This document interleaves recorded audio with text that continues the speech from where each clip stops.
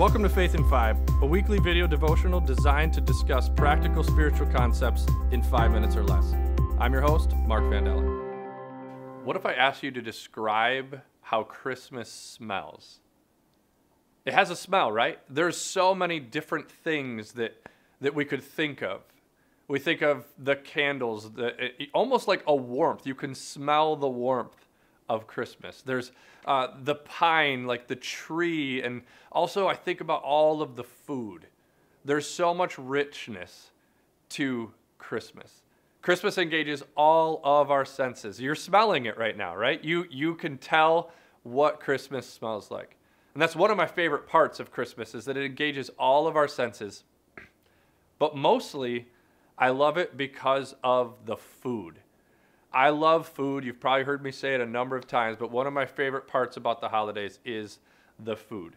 But oftentimes, when we stop and think about all the different things that go with Christmas, the food is forgotten. It is such a key piece. It's such a crucial piece to really experiencing Christmas. And we are in our Seeing Christmas series based on a book by my friend Karen Stacy. And in it, she's trying to convince us, or I guess help us see, not convince us. She's trying to help us see how Christmas is so much more than the gifts, the trees, the lights, and the food. All of those things show us Jesus. And so today, I want to talk through my favorite subject, the food. So Karen asks us in her book, she says, it's that time of year, right? It's Christmas. Are you ready to see? Come take a look at Christmas with me. And in this Seeing Christmas series, we're asking people to look at the normal things of Christmas, but to see more meaning in each of them.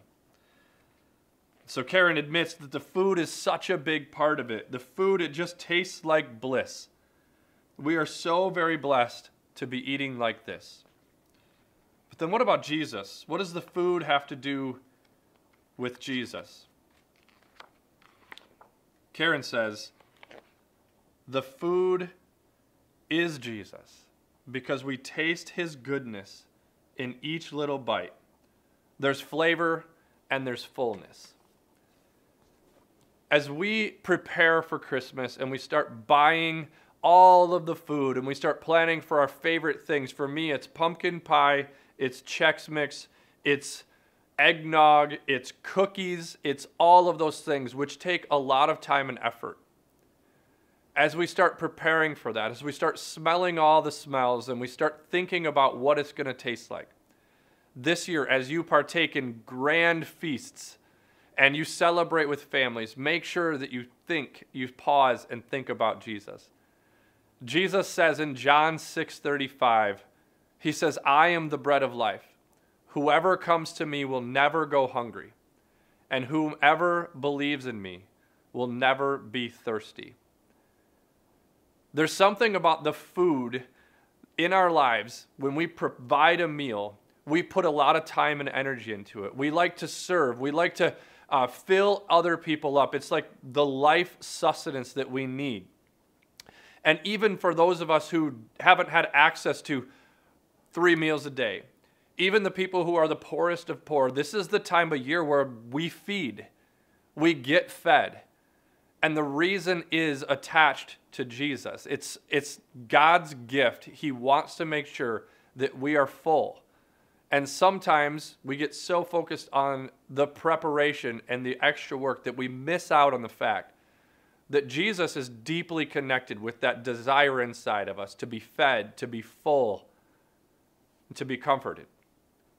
So this year, as you plan for Christmas, as you eat at Christmas, reflect on the blessings we have to be able to give of ourselves, to be able to serve, to be able to make, to be able to be hospitable. And this year also, as you eat that food, think about your faith and what it is about Jesus and what he came here to do, the story of Jesus, that fills you up so that you are never hungry and that you are never thirsty when it comes to your faith. Thanks for watching Faith in 5.